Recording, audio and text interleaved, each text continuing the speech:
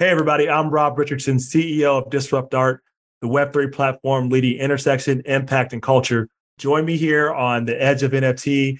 Keep listening. We're going to talk about the disruptors, the thinkers, and the builders of the future. Join us.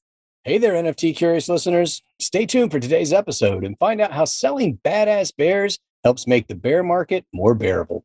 And where to go for sweet deals on private islands. And how festivals co-created by fans and talent are already happening right under our noses. All this and more on today's episode. And don't forget, we put together a little gathering at NFTLA just a few months back that brought out thousands of the world's most innovative doers in the NFT space. Head to NFTLA.live to get tickets to our bigger, bolder, better, but also just as intimate and impactful event happening in Los Angeles, March 20th to the 23rd, 2023. See you there. Welcome to the Edge of NFT with your hosts Jeff Kelly, Ethan Janney, and Josh Krieger, the podcast that brings you the top 1% of NFTs today and what will stand the test of time. We explore the nuts and bolts and the business side, and also the human element of how NFTs are changing the way we interact with the things we love. This podcast is for the dreamers, disruptors, and doers who are pumped about this ecosystem and driving where it goes next. Today's Sponsored Spotlight episode features Rob Richardson, the co-founder and CEO of Disrupt Art, a global marketplace, studio, and technology company created to revolutionize the impact of art, music, fashion, and film. Rob is also the founder of Disruption Now Media, a platform that connects entrepreneurs, artists, and leaders through interactive events, educational content, and podcasts. The Disruption Now podcast hosts conversational podcasts with disruptors focused on impact. At the intersection of art and activism, Disrupt Art aims to curate an interactive space for artists, collectors, and activists to revolutionize the impact of art. Artists sell their pieces as NFTs, receive a majority of the funds generated, and always earn a royalty for their work. The Disrupt Art vision is to create a community where spoken word artists, musicians, entrepreneurs, photographers, and crypto artists intersect, creating dialogue about social impact, contemporary art, and the blockchain. Rob, welcome to Edge of NFT. It's great to be here. Thanks for having me. Of course. Getting ready to make some disruption today. Always. How are you holding up, Rob, after Midwest Con? We had to take a good month to recover from NFTLA. We're still recovering. Yeah, I'm still recovering too. And it took me a week to try to get back some stable sense of myself and ourselves. It's a lot to throw a conference, but it was definitely worth it because, that's led to so many other opportunities. But it's definitely not for the faint of heart. It is very hard to do to do any type of large scale event. Kudos. But yeah, it's like, similar to podcasting, it becomes an addiction, right? It does. Like you just do it. You just get up and you just do it again. You do. And you just, you forget all the pain that went into it. Yeah. We have some unique points, obviously being in a bear market, which I know we're going to get to in a minute, but also the fact that we're in Cincinnati, which is not, you're in LA, which I guess the harder part is you have more competition, but you're the center of entertainment in the world. When people think of Cincinnati, they don't necessarily think of those things, but the opportunity is that we really surprised people with the level of culture and the art we had there. The fact that we had our mayor come and talk about working with us, the fact that we had an event at an art school that was a really different vibe. It was more like a lounge club feel for our conference than it was a stiff conference. Our goal was to really be intentional about curating a different experience that could be unique to our conference. And I know we accomplished that. Yeah, absolutely. And we're not about stiff conferences either. I think, That wasn't the NFTLA. You guys were stiff. That was somebody else. Another place that begins with NFT, and I won't finish the sentence. There you go. No, it's all about a cultural experience, right? Exactly. And, you got to have fun in life and work. And if you're not having fun, what's the point? So that's really cool, man. I heard great things about it. And we'll have you there next year. Look, it'll be worth it. You got to come. We had lots of people from LA. You got to come. We'll make it happen. So listen, Disrupt Art, it's really taken on quite an important vision, where artists of all forms can intersect and make a big impact in the world. Where did all this come from? What was the culmination of this vision and concept for you? It really comes from just who I am and who I've been my entire life. So the focus of my entire career before I even knew what crypto was, NFTs were, any of that is all been about how can I use my voice and to really help change other people's lives and really have systemic change. Those things are important to me because of really how I grew up. To make a long story bearable, I definitely had an overall very good childhood. Like it's not a sob story in that I grew up poor or any of that. That's not the story you're about to hear, right? So, but the story you will hear is that I did have some challenges. I was diagnosed with ADHD, which is really a learning difference, not a learning disability. But back then, they just thought if you had any trouble in school, if you were hyper, you were just, a nobody. You just were somebody that didn't care about school. You were lazy. You combine that with likely my skin color. I grew up in a place that was definitely, it was more white than black. So I had teachers that might have been culturally insensitive. But even though I sucked as a student until about the 8th grade, at the 8th grade, the light bulb went off and I just said, look, I want to start applying myself. And I had a conversation with my teacher at the time, and I'll never forget the conversation. I told her all of my dreams and aspirations to change the world, and the light bulb, I just found it. And she basically tried to crush that, crush that dream. Was like, look, Rob, you're an awful student, basically is what she said.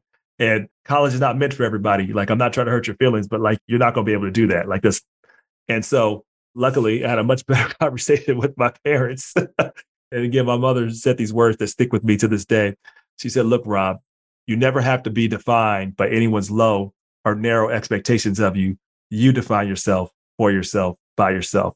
So despite what this teacher said, my counselors, lots of people tried to give this whole long lecture about how I was going to fail, how this is a bad idea to put me in challenging classes. Seriously, it was a thing. But I never let that define me because I had strong backing and I've had lots of opportunities and success. But I know that story turns out differently for so many others who I like to say are defined or confined by the narratives and the constructs, the things that are in place in front of them. They think that's the only place they can go because that's what the world tells them.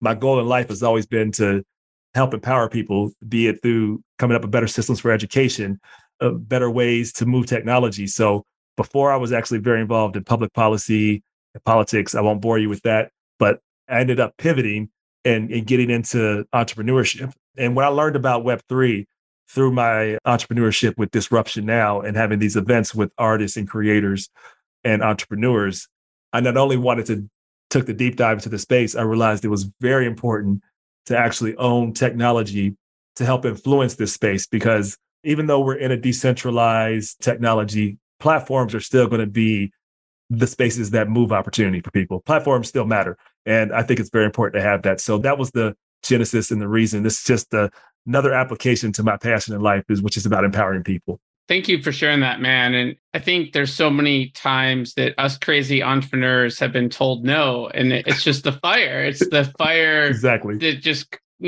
culminates from our bellies. Like, I came from a fairly poor neighborhood and, single mom. And, there's a lot of ways my life could have played out. Yeah. And, a lot of it is just choice and conviction, but it also comes from supporting each other's dreams. So really love what you said there.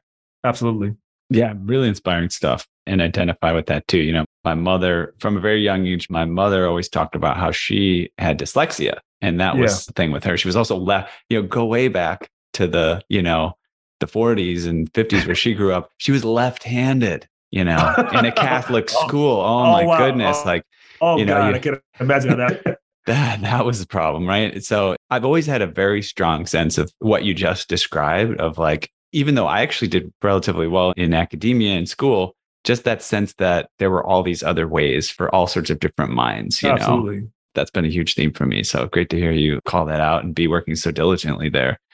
Well, let's talk about an experience like of an artist that works with Disrupt Art. What is the process like if they're just getting into the space? How do you kind of guide and work with them? So our goal is to make this as easy as possible to onboard into this space, be it for the collector or be it for the creator. I think a lot of us in this space like to believe the process is easy. It's doable, but it's definitely not easy specifically for how their minds are geared towards having a very quick and easy experience. So we have to know that for us to get to mass adoption, it has to have the benefits of the Web3, but it needs to have as close to the experience as Web2. Because if you're asking people for more steps, they're never going to get there. So what we work to do is, first of all, make sure artists understand what this is, how this works, what NFTs are, and why and how it can be so transformative. I often figure out ways to explain it in a way that they can see it. And sometimes different things make the light bulb go off, right? I make them understand that people, the same way people are talking about NFTs now as if, they're not safe, they're fraud, it's the same way people talked about social media 10 years prior. It's the same way they talked about the internet. And I said, so my question for you is, do you want to be Blockbuster, who said no one's going to download and watch movies and they no longer exist? Or do you want to be Netflix, where you can build off this work for the rest of your life and your kids' life? No guarantees, but this is the future. And those who are building at the infrastructure level have the greatest opportunity. So that's usually my pitch some way or another. And then we really try to walk them through a 3-step process to really sign on to Disrupt Art. You create an account like you would at a social media account. You literally connect your wallet to your email, which gives you a quick code. Your wallet's connected. You can start minting and creating. Essentially, if you're a creator, we have to approve you for a creator because we are a curated site. But essentially, those are the steps. It doesn't require you to do all the other steps that are required for people to onboard. So we make that process as easy as possible. We walk them through that, and we usually answer personal emails to walk people through the process if they have any questions. Mm-hmm. Yeah, I like that. And, and you conveyed it too as kind of making Web3, on the level of Web2. And I think it also is not just that, but it's just those principles of human design, I guess, right? Exactly. I mean, we saw all these things. You look at the genius of what Apple was able to achieve by saying, exactly. Hey, let's just make sure you can make little gestures with your hand and pinch and point and whatever, exactly. and make things happen in a very natural, intuitive way. And it's not just Web2. It's just sort of what's the way to get human intuition integrated and involved. Yeah, that's exactly right. Because again, I think a lot of us, and I've been guilty of in this space too, we just say everybody needs to do it this way because this is the best way. But the best way is whatever way the consumer understands it to get them there. That is the best way, not the way we think it is. Mm-hmm. And, we've referenced this throughout the conversation so far, but let's dive a little deeper on social impact and your goals and how you incorporate that into your ecosystem. Yeah, so it's important because all my career has been focused on that. So how we incorporate that, we tend to work with artists that resonate around that message. So a lot of our artists tend to give parts of their proceeds to social impact, and we actually seek artists out like that. In the future, in the very near future, we're going to build it in almost like a crowdfunding type of structure where you can then opt in to support a social impact, and some of your funds or additional funds will go towards supporting a social cause that is tied to either that artist or something that we as a platform support. Like it'll be some ways down the road, but do a DAO that will have a infrastructure that will put things towards social impact, that the community will put up options for things that we want to support. Specifically, we have a few projects. So we have one project, which is the Badass Bears Project, which is a project that we've done with Jim Jones. There's a lot of cool features to the project. It's a Build-A-Bear project. Everybody that has access, that gets one of these bears, gets into all of our events, MidwestCon. We have activations at Art Basel that we usually let them in, VIP access. But part of the future vision beyond like building your own bear and having different custom bears and things like that, which is kind of like build your bears using NFTs, the social impact is tied to actually helping returning citizens. So when I say returning citizens, I mean those who've been through our criminal justice system. And quick fact about this, just to go down this rabbit hole for 1 second, the United States, we have more people in prison than any other nation in the world. More than Russia, more than China, any other nation, authoritarian nation that you think, we have more people within our system than them. We spend an extraordinarily amount of money on locking people up, which drains money, drains resources, and ends up draining talent and opportunities for people. So, and even those who have served because they should serve, because they've committed an act that they have to be responsible for, we as a society need to be able to integrate people back and not dehumanize them to audition for humanity for the rest of their life. This is important because it's a project that's tied to the original artist of Badass Bears, which is Jim Jones, the artist, the rapper. His uncle served a lot of time in prison, but always would connect with these bears. So he had the vision of creating these bears as a fashion line 20 years ago. And so we wanted to use this technology to help actually organize more people around understanding this concept. So we work with the Reform Alliance, the largest criminal justice reform organization in the United States. Like Jay-Z is a part of that, Meek Mills and others. And the CEO works with us. And we literally have awareness events for returning citizens, and we're doing some other things. But the point is, I believe that the best use of technology is its ability to connect people. And when you can connect people, you can create change faster. That is, I think, the beauty of blockchain technology, because it breaks down barriers, breaks down financial barriers, it breaks down global barriers, frankly. And that is what we saw with Disrupt Art, being able to do that intentionally. One more example is that we have artists that are global. So we have a couple artists that are actually out of Nigeria. And this artist sold some of his work for like 100 flow, which is $200 roughly, right? USD. Not a lot of money, relatively speaking, for in the United States, but in Nigeria, 200 USD is equivalent to like something like 60 or 70,000 of their dollars. So he would have had to work for like 4 or 5 months just to get that. And the government probably wouldn't have allowed him to do it. But we're literally breaking down barriers because we don't have gas fees, because it's easy for him to use it. And that's what really gets me up and excited, being able to think about things like Badass Bears. We can build the community there, being able to help global artists in a way where they wouldn't have these opportunities. That is the power of blockchain to me. Yeah, man. And, social impact is near and dear to our hearts. It's something we incorporated into what we did earlier this year at NFTLA 2022. And it's something we're amplifying next year with our social impact track. It's headed up by Ariel Caputo, who's our head of operations and social impact in our company. And I think there's probably going to be some really cool ways we can collaborate on that. Absolutely. Some amazing things happening there. It's a great platform to raise awareness. Would love to explore that. So let's talk more about that. Absolutely. Oh, yeah, for sure, man. And shout out to Jim Jones. Shout out to Jim. We met Jim, about a year ago, and he actually allowed us to debut his crypto song on our podcast, which was super fun. And, he performed at the last NFTLA. I remember. Yeah. And I was chuckling when you're like, we sometimes let those guys in. I'm thinking like, if you got a beer that's really cool, you get in. But if you chose a beer with the wrong attributes, then you might have to wait outside a little bit longer. No, we always let our bears in. It's really important. And there's a couple things on this. So with the Badass Bears, as long as they don't have a yellow hat on. Yeah. Okay. Yes. But I say this because a lot of NFT projects, what they do is they use the projects to be able to tell what they're going to do to build the technology that they hope to build. We literally did the opposite. We have a full-scale NFT marketplace with very far advanced technology. And we did a PFP project for a few reasons, but that's not where we live. Like what we're doing is that might be our only NFT project we ever do, our PFP project we ever do. But those folks will get special benefits and exclusive benefits because, I believe those who are with you from the beginning should get the greatest benefits. So yeah, the bears that join us in the bear market, we're definitely going to give them a lot of benefit. That's awesome. You touched on the importance of artists and the importance of community in, some of the ways you're building community, but just to sort of go down that rabbit hole a little bit more, are there other specific techniques you're using to nurture the Disrupt Art community now or, in the future? Yes. We're being really intentional about immersive in real life experiences. I believe it's very important in this. Again, when we initially got into the space of NFTs, everything was about being digital, your digital avatar, so on and so forth. But the real power was that it doesn't replace us in person. Like, I don't believe that's the power. Just like I don't believe artificial intelligence power is like replacing humans. I believe augmented intelligence, not artificial intelligence, is the future, that it's an additional opportunity for us to expand our capabilities.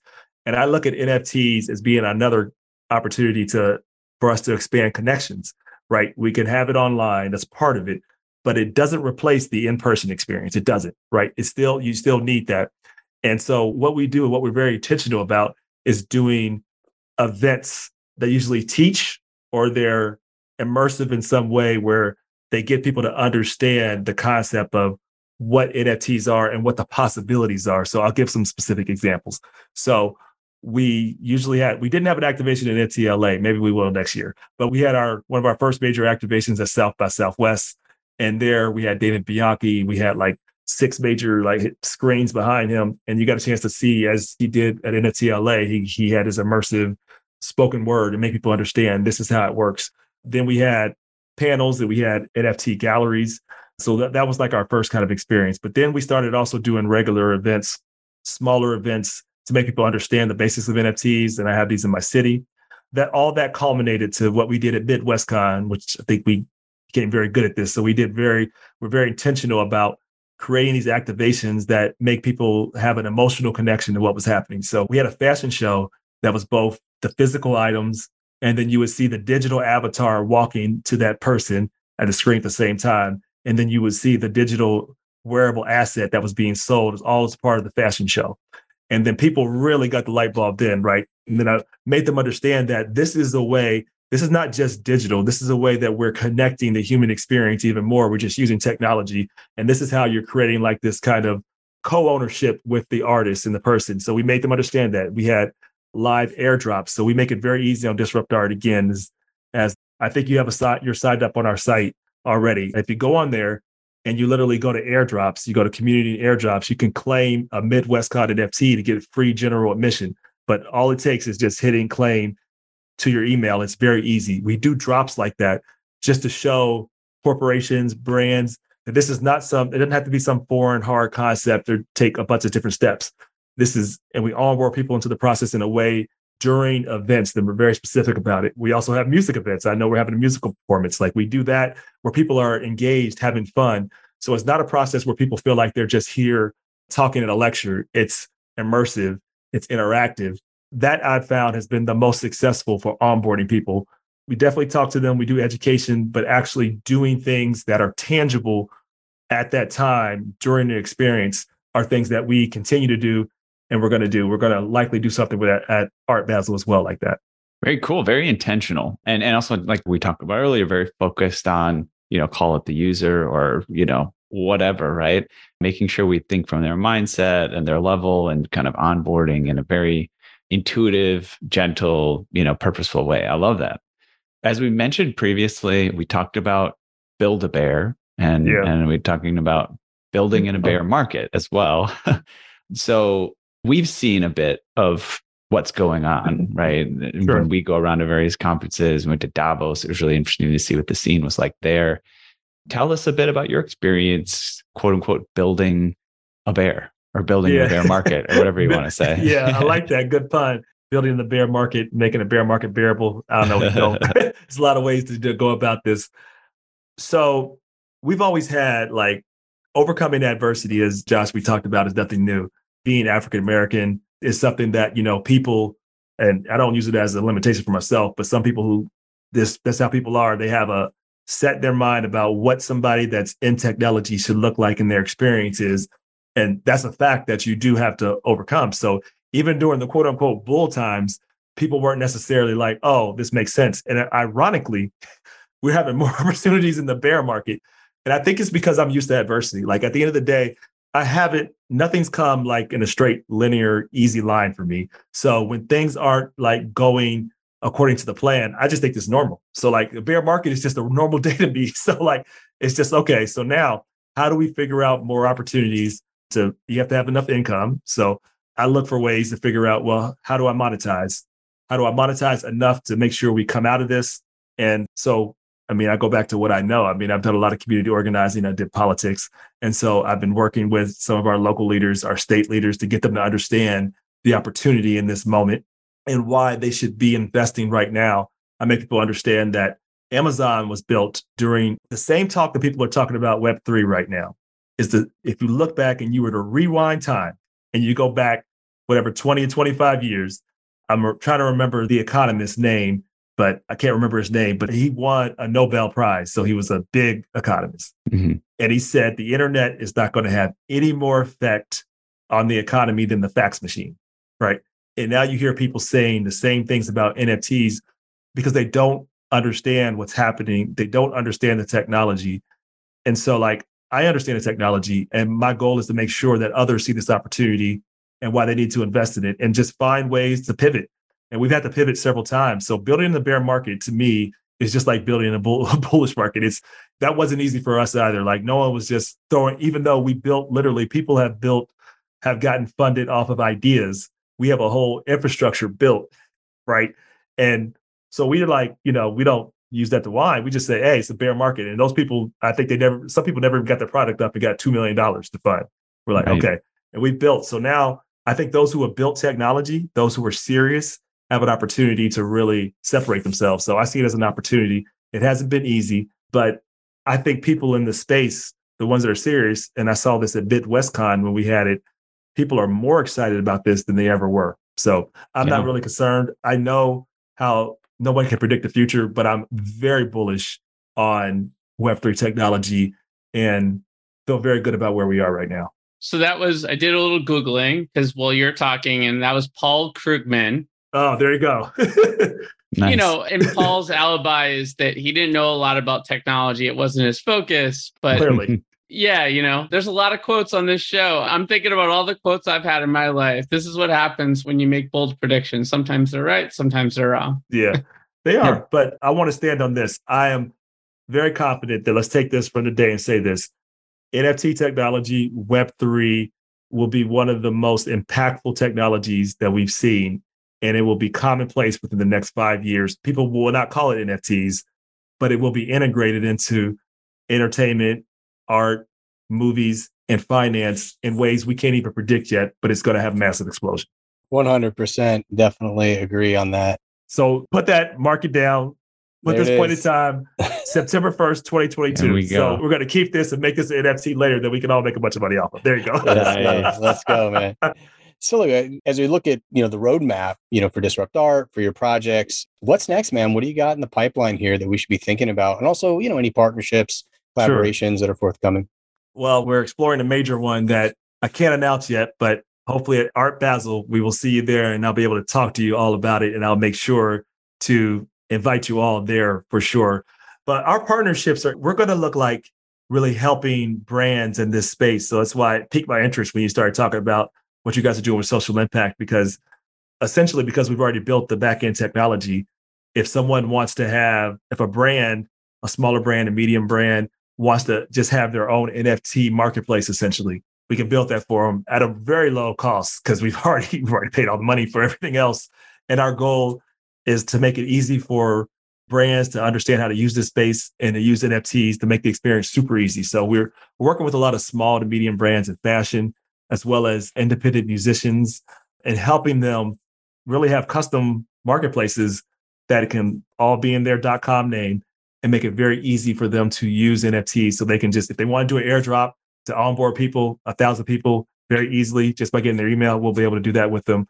If they want to do their first drop and it's tied just to their website where people are used to coming on, we're going to be able to do that. And when they want to do secondary sales, they can obviously back into our technology, which will also eventually it's already integrated with Rarible. It'll be OpenSea is coming because Dapper Wallet's already on there. So people will be able to be fully cross-chain. So our future is making it very easy for brands to onboard into this space, and then being cross-chain is the future. That's what we're going to be.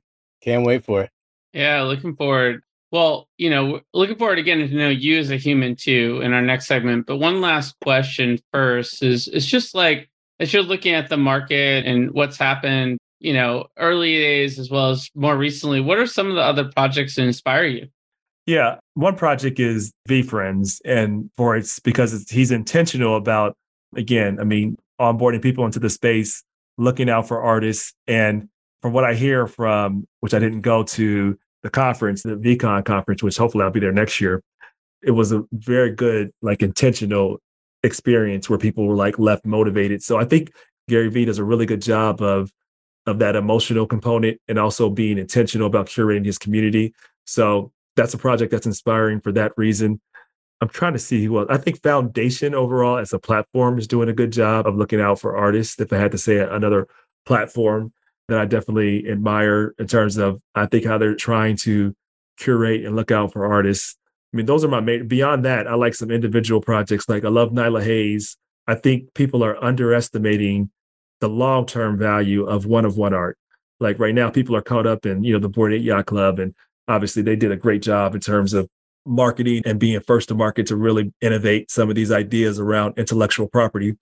But I think long-term, some of these artists that are one-of-one, like a Nyla Hayes and people like that, are actually going to be more valuable. Because imagine 20, 30 years from now, Nyla Hayes no longer makes those long neckies. And I think she's the first woman that did a PFP project, and she was 12, and she's African-American, and she's the first artist resident for Time magazine. A lot of those things, the historic value of something like that is going to be extremely high later when she doesn't offer some of these things anymore. So, and there are other artists like that too. So I think David Bianchi is one of those people too, that at some point, like in history, but it could be 20, 30 years from now, that when either, he doesn't make any work anymore or he gets even bigger, those pieces will become worth more. So I think the one-of-one artists I'm very inspired by really the most, because they are really leading the space. And I want to make sure we don't forget that it's the creators, it's the creatives that are really helping us have this moment. And I think we need to, for a little while, we got away from that. I think the bear market is kind of self-correcting that too. I think you are right on that front. And just we're very inspired by what you've been discussing here with us today on many different levels, and really looking forward to the opportunity to collaborate going forward, NFTLA and beyond, man. So thanks for sharing that. Hey there, NFT Space Cadet. Let's zoom in on the globe from outer space today to Abbot Kinney Boulevard in Venice Beach, LA. Let me show you a cosmic tech beacon that shines out among the bustle of fashion, art, and food there. It's a thriving software dev, data science, and design studio known as AE Studio, where scores of the sharpest minds have come together to help founders and execs create software and machine learning solutions that are not only profitable and increase our agency as humans, but that give us that warm, fuzzy feeling that elegant tech so wonderfully does. AE's breadth of talent allows them to build anything from instillvideo.com, it's a health, fitness, and wellness app that makes your chakras tingle, to award-winning brain-computer interface solutions that could quite literally bend our minds. Oh, and keep an eye out for Token Runners, their NFT white label marketplace, as well as our highly anticipated NFT drop, Boomer NFT. Now, for all you degens who strive to shed the cummerbund and pearls, comes a jaw-dropping, awe-inspiring partnership, not seen since the heyday of Shaq and Kobe. It's called Edge of AE Studio, and you can find out all about it at edgeofae.com. That's right, this full-service, soup-to-nuts, end-to-end, whole enchilada NFT service can help you, yes, you, Randy, launch your NFT project. Edge of NFT and AE Studio have come together like Voltron to get your project in gear so you can hightail it straight to the moon, stardom, and maybe even your own private yacht. Go to edgeofae.com to find out more. That's edgeofae.com. Actual results may vary depending on moon landing location, domain of stardom, scale and model of yacht, as well as whether scale, model of yacht, or actual yacht. We wanted to shift gears a little bit, though, and get to know you a little bit better. It's a segment that we call Edge Quick Hitters, and there's 10 questions. We like to do single word or few word responses to them, but we might dive a little bit deeper here or there. Okay. You ready to jump in? I'm ready. Let's go. Okay, Rob. Question number 1. What's the first thing you remember ever purchasing in your life? The first thing I remember purchasing in my life was a video game, Street Fighter, because I love Street Fighter. So that's the first thing I remember. It was the first kind of fighting game I got into. Nice. You got Sub-Zero over here on the... You can... That's Mortal Kombat. Yeah. Oh, shit. Yeah. I love that too, though. I did enjoy some Street Fighter in my day as well. Oh, did you? But I love Mortal Kombat. I remember Mortal Kombat too. Like I remember... Yeah. So really quick story. I'll be very, very quick. Sure. So I used to just play, and this is going to age me, in arcades. People are like, what the fuck is an arcade? Sorry, can I cuss on this? No, me sure. too, man. Okay, Me too, man. Good. All right, good. And so when I played in these arcades, I would stand and I would like just play and compete. And then hardly anybody would be able to beat me. So I'd be there for hours just playing and playing. That's how much of a gamer I was. I was like that with Mortal Kombat too. My favorite character, by the way, on Mortal Kombat was Scorpion. Get over here if you remember that. So, Oh, yeah. Nice. Nice, man. Yeah. No, Josh's screen name was Sub-Zero in his gaming days. So, okay. Question 2. What's the first thing you remember ever selling in your life?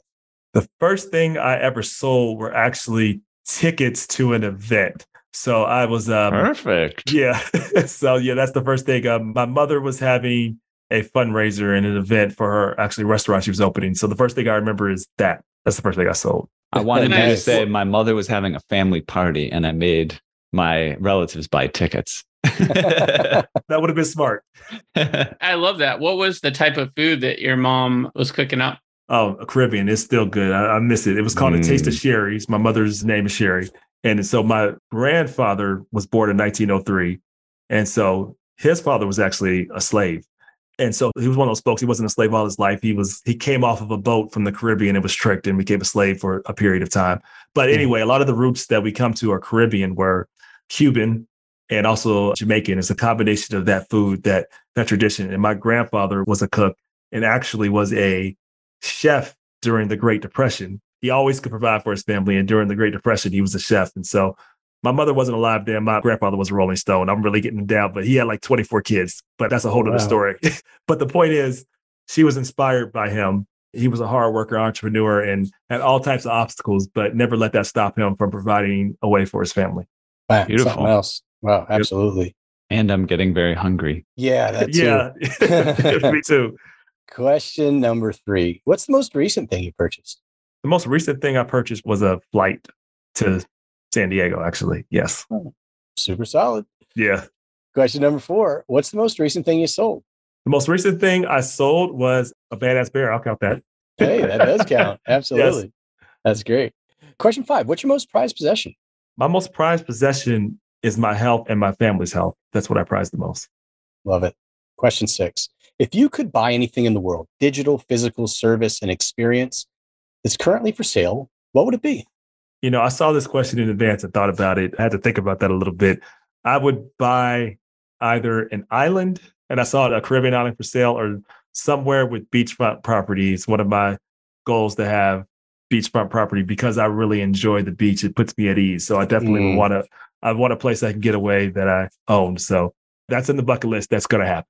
I love it. Where do you go shopping for your private islands? Just curious. Oh, I just Googled. I found places you can shop for private islands. So yeah, there's this website. I got obsessed with it for a while. I haven't been on there. Wow. It's literally called Private Islands Online. Yeah, I think that might be it. So, you know, maybe we'll go in fractional ownership. And since this is Web3, we can all buy our own island and just go in together. I don't know. You got me in. We're in. Nice. Okay, great. Question number 7. If you could pass on one of your personality traits to the next generation, what would it be? It would be faith. Like, you got to be able to not focus on things where they are now, but where they can be. And I think the greatest limitation is the mind, right? When you get into the situation where you don't think you can do it because others tell you, or you haven't gotten there yet, it's having faith can do a lot. But if you don't have the right mindset, it's impossible to do anything. You still got to do the work, but if you don't have the mindset, you're never going to get to doing the work. Yeah, perfectly stated, I think. Have you guys heard of this test-taking effect called the Obama effect? Did you have heard of this? No, I got to hear this. No, I haven't heard this. So there's this effect called, I believe they call it confirmation bias. Yes. And so when you have a student take a test, but just before they take the test, there's a little questionnaire and ask them to check off what race they are. Yeah. Minorities will perform more poorly on the test. I believe that. Just from checking that box, you know, and the theory of it is all of a sudden it gets them all these stories in their head about how that's going to make them do worse. But it's just this, their heads gets cluttered with that and then they can't focus, right? I mean, all of that, there's stories, not stories, there's actual observations, and I can't remember the exact school, but literally the teachers, all they did is separate students. They told these students, okay, you are extremely special. You've taken this test and it shows that you have special ability. They didn't. They had nothing. But what happened is over the course of a few years, they came back and all these students did extremely well. The only difference is that teachers told these students that they had this special ability based on this. So that tells you how important it is to the words that we say to people matter. The environment that you create matters. And that does affect how you think in your mindset a lot. And so, but that ability to try to overcome that, despite having that, is not easy to do, by the way. But that's the reason why I say that's a trait I would pass on, because I think it would cause the most transformative effect. For sure. And just to clarify, the Obama effect was the inverse of that. It was, they did testing of students after Obama was elected. Yeah. And the same kind of type of student that performed more poorly, the effect went away after Obama was elected. Yeah. Ostensibly because of that type of inspiration and opening of the mindset, you know, of what's possible. Really, it was fascinating. I'm sure that's true. Wow. The same thing happened with, I'm sure when Kennedy was elected, when other people, like when you see someone and you've been discriminated against and you've been told that you're not worthy, when you see someone that is you rise to the heights of power, suddenly you realize that there is no limitation, even though there never was. Seeing it changes the mindset. Powerful stuff, guys. Question 8, flip side. If you could eliminate one of your personality traits from the next generation, what would that be? Oh, man, this is a fun one. I would say lack of patience, because you also, especially when it comes to dealing with difficult things and difficult people, because losing your patience doesn't help. And I'm working on that skill, but I would love to be more patient. The other thing is I'm a horrible singer, so I wish I could sing. So not my singing traits. There you go. Okay. Rob, 2 for 1. these are my answers, man. I haven't answered these questions, but those are my answers. You stole them from me. Nice. Question number 9. What did you do just before joining us on the podcast? I was answering emails and calls. Same thing you guys are probably doing. Yeah. And I did a little prep for the podcast, but I was mostly just answering calls and things Grinding like that. away. Yeah. There it is. Last one, question 10. What are you going to do next after the podcast? I'm actually going to go cook. That's what I'm going to do. Yeah. I think Caribbean's on the menu tonight, man. Yeah. Yes, it is. Plantains? Would it? Yeah, a little bit of Yeah. that. Actually, that sounds good. Yeah, I should do some plantains. Nice. I'm not going to do that tonight. I don't have all that, but it's going to be stir-fried chicken tonight. That's what we're making. Nice. It looks like we might have a bonus question here as well. I don't know, Josh or Ethan, if you guys would like Looks to like have Josh the put honors that one here. on the list. Josh, why don't you deliver Take the that? honors, Josh. I was just curious. I mean, I know you sold a badass beer, but I know you've got more. So I'm just kind of curious what your favorite badass beer is in your own wallet and why. Oh, that's actually a good question. I like the badass bears with the spaceship helmet. I think those are kind of cool. I just genuinely like that one. Yeah, that's probably my favorite one. And I think the panda one with the spaceship, because there's several different type of bears you can create. When you go on the site, you can choose your type of bear, you can choose your type of background, and I think there's one more, and your type of shirt that you want. You can do that. Nice. Rob, thanks so much. We appreciate it. That's Edge Quick Hitters. Thanks for sharing. And I think we have a special hot topic to dive into. Ethan, you want to jump in? Yeah, let's hit it. So today's sponsored hot topic features Rick Farman of Superfest. We're getting all our fests out of our system today. Rick co-founded Superfly in 1997 and became one of the creators behind iconic music festivals like Bonnaroo and Outside Lands. After spending 2 years inspired by and participating in Web3, the time has come for him to see if the space can enable his career-long dream to have a community build a festival from the ground up. So Rick, welcome to Edge of NFT. I'm really excited to talk about this stuff. Yeah, thanks for having me, guys. Glad to be here. For sure. Yeah, man. I mean, like we've been talking the whole show about building community in the physical world, and you've been doing it your whole life through festivals. And this is the first year for NFTLA, first year for Midwest Con, and it sounds like it's going to be the first year for Superfest. Would love to sort of learn more about what your upcoming festival field trip looks like and how you decided to pull this off. Yeah, great. So as you guys mentioned, I've been producing festivals of all different types for over 25 years. And one of the things that I've really always wanted to do was kind of reverse engineer the way it usually works, which is that, we plan everything as producers. We hire all the talent and get the venue set up and figure out what the ticket price is and all that kind of stuff behind the curtain. And then we put it out into the world with the hope that anybody cares about it. And we've had success doing that. We've had failure doing that, everything in between. And, in general, there's a good reason that things work that way. But as I've been absorbing a lot of what's going on in Web3 as an investor and a participant, it, dawned on me that we could actually do things a different way. We can actually start with building a community of people who are inspired festival fans, who love experiences, who come to that stuff because the community is just as important as the art being presented, and the relationship with the artist is something that they strive for a deeper connection with. And that we could actually start with that community and start building that community and start with artists who are like-minded and create hopefully what's a little bit better than just a transactional relationship between the artists, the fans, the people who are actually coming to the event and using their funds to power it, and producers like myself. And so that's really what the mission of Superfest is.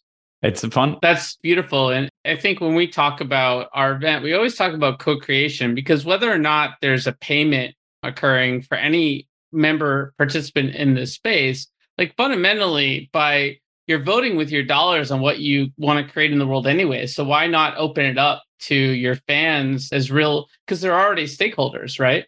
Yeah, it's totally right. I've always thought it's sort of a little weird in a way that we use all of the fans' funds, their ticket sales, right, to program in ways that we think are right, not the reverse of listening and getting information and really making those people part of the process of what the end result is. And so we hope by doing that, it actually creates a context for an even better artistic experience. In other words, that not all the decisions are being made based on, okay, well, are people going to buy tickets to this particular lineup in this particular place, but more coming from a standpoint of, all right, what is it that we as a community want to build, and sort of self-fulfill that prophecy of what an event can and should be for a community. Yeah, that's really cool. That's very cool. Yeah, it reminds me of the history of media. You know what I mean? It's like we've been growing out of this idea of like, okay, it's on the radio. You want to listen to it? This is what's on the radio. We put it there, right?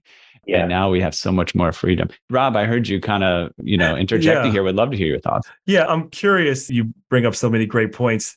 Can you give us like a practical example, if you're able to at this point, about how you see fans, specifically co-creating with you for the festival, with the musicians, with the producer? I don't know if you've had any thoughts about how that would work in terms of your co-creation with the fans who are holders of your community.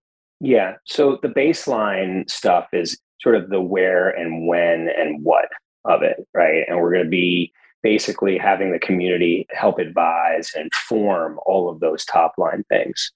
And so, we formed a couple different groups. Obviously, we have our Super Pass holders. That's our token, right? And so to participate in that conversation, you buy a Super Pass and you join that.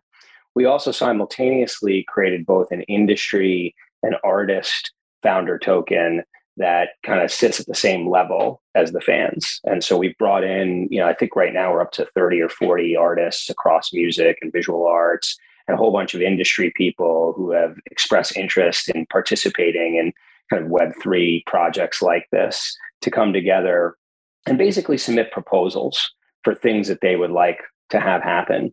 Best way to think about this in some context is things that are sort of live at the creative level. Obviously, there's a lot of the operational stuff and the budgeting stuff that we as producers will need to sort of be a go-between between what the dreams of the community are, what the practical realities are of that, and how we need to interface with the industry, right? Because there are some aspects of the way this is set up. As an example, artist payments, right? We're not going to be having people vote on what artists get paid, right? That's going to be our job as producers to sort of take a budget that the community decides on for artists and say, okay, well, here's how we're going to use that budget in a way that, comports with sort of industry norms and things like that, right? Yeah. But when you think about sort of how the budget is split up, we can engage in that capacity, location, timing, all of those things.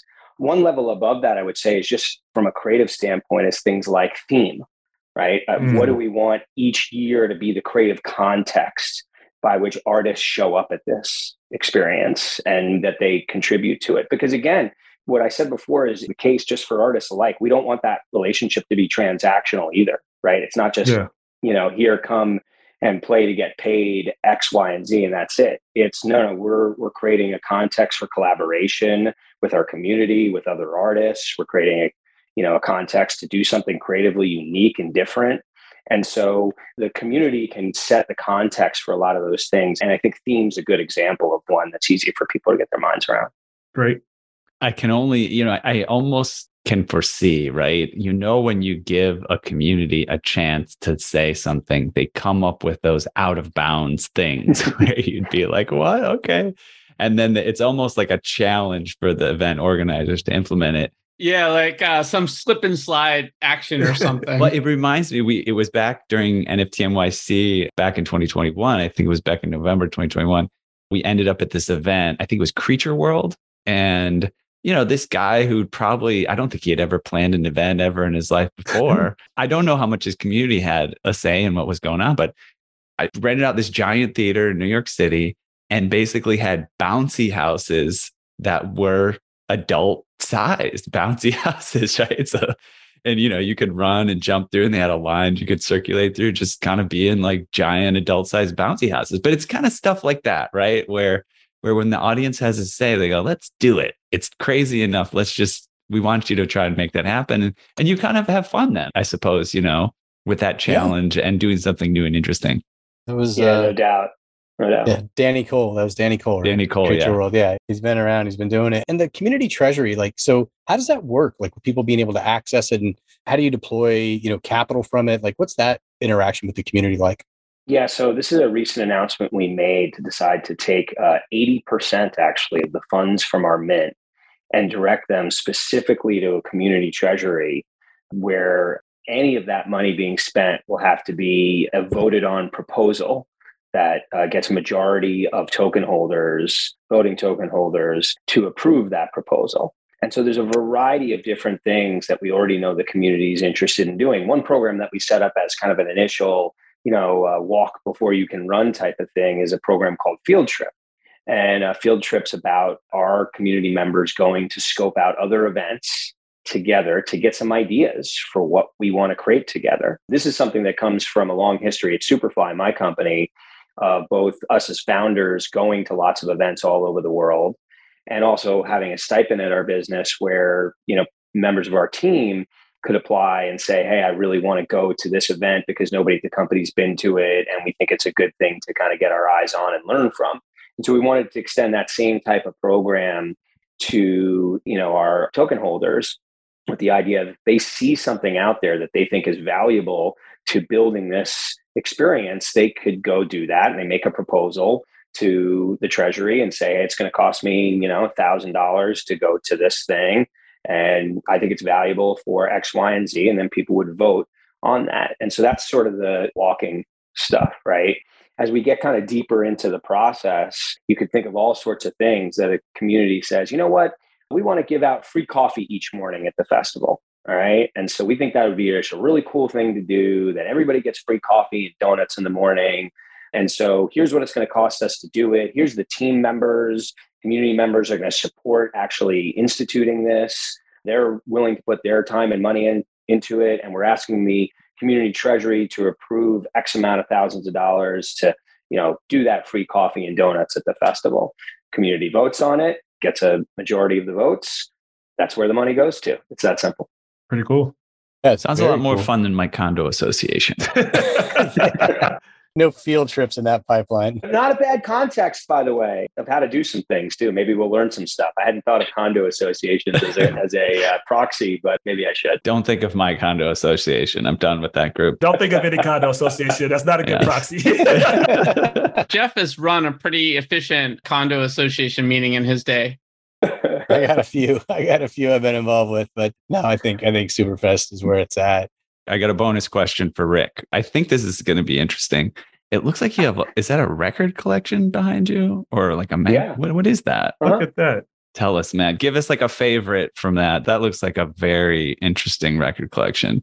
It's a combination of my wife and mine's record collection. My wife's is actually much stronger than mine. Yeah. Okay. There's some great stuff in there. I mean, what would you put on if we were hanging out, just chilling in that room with you right there? Let's pick out. I'm just going to pick out a random one.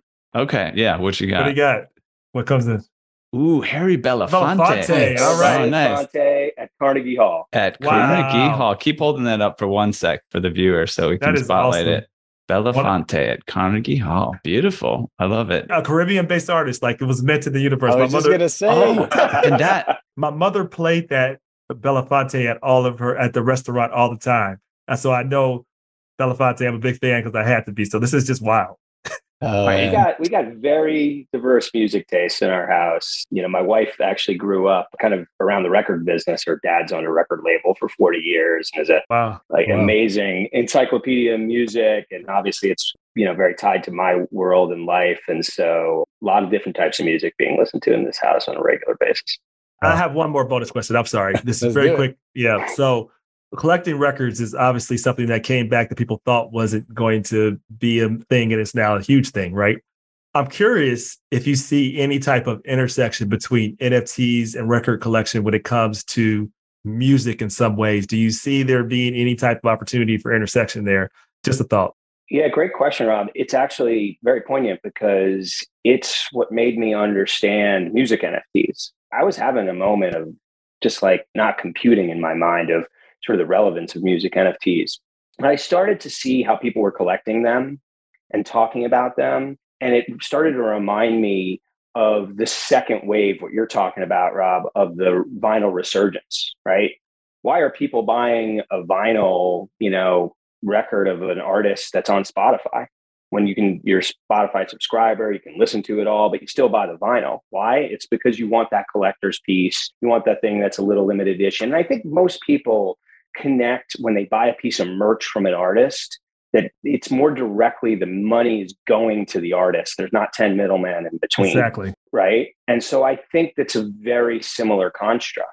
And music NFTs, and by the way, something that Superfest has started to do actually as a group is one of the things we're likely to use some of our treasury for, and we've started to do it previously, is to start buying music NFTs of some of the artists that are in or we want to be a part of our community to show that support and show that connection to them.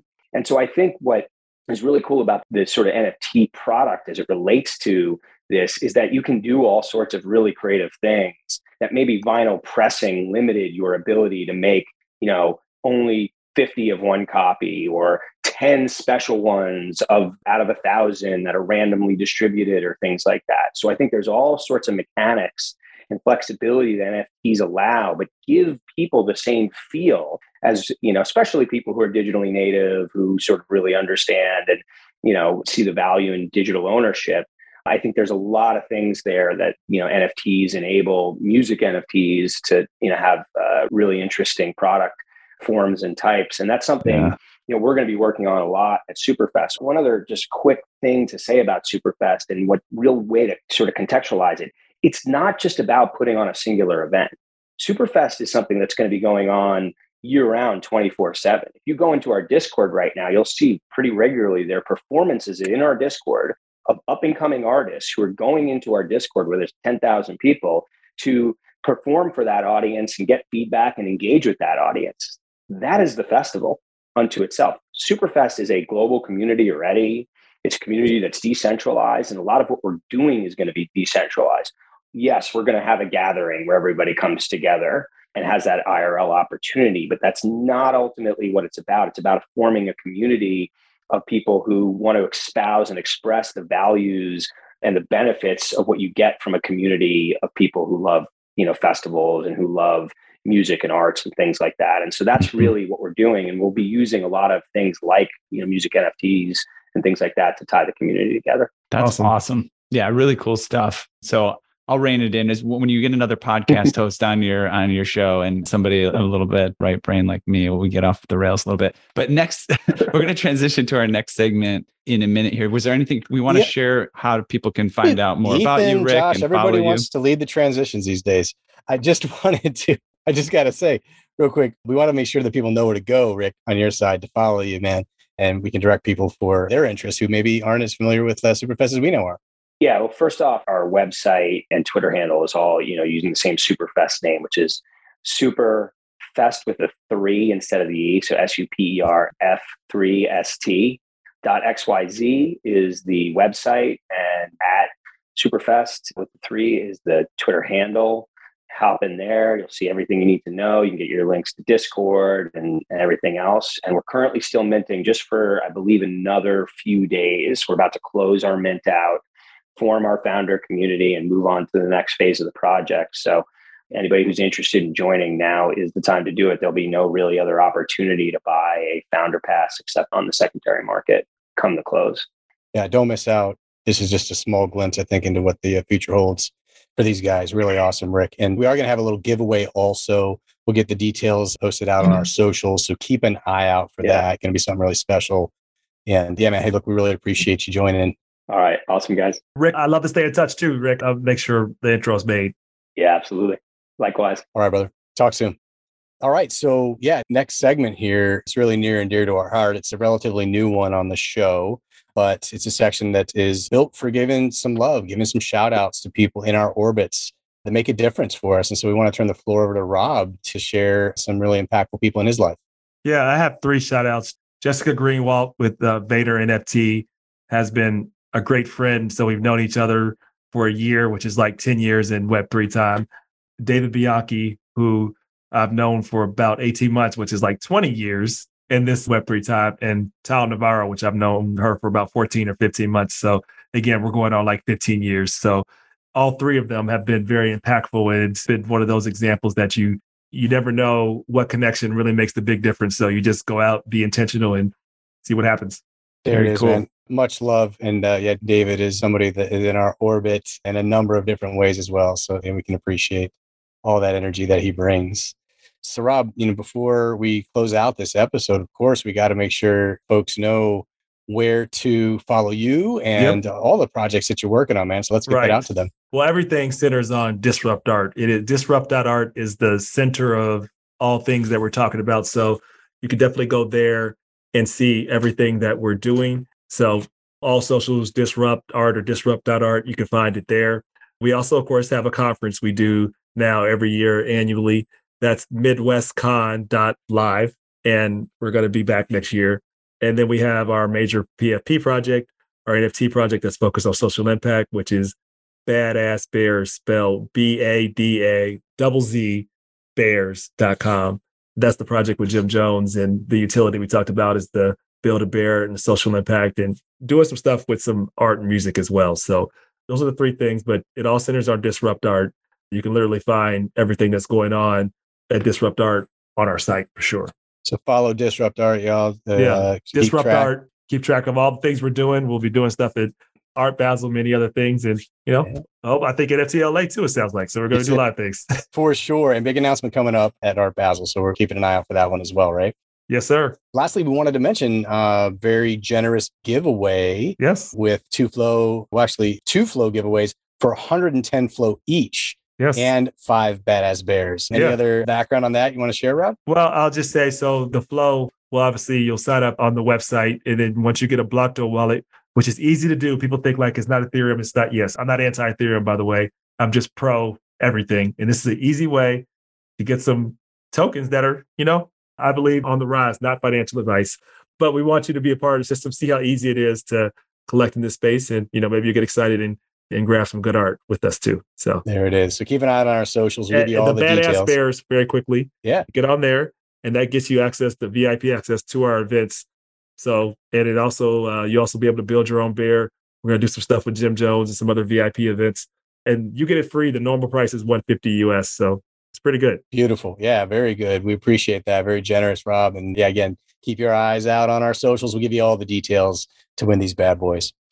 Okay. Well, I think we've reached the outer limit at the edge of NFTs for today. So thanks for exploring with us. We've got space for more adventurers on this starship. So invite your friends and recruit some cool strangers that make this journey all so much better. How? Go to Spotify or iTunes right now, rate us and say something awesome. Then go to edgeofnft.com to dive further down the rabbit hole. Look us up on all major social platforms by typing Edge of NFT with no spaces and start a fun conversation with us online. Lastly, be sure to tune in next time for more great NFT content. Thanks again for sharing this time with us today.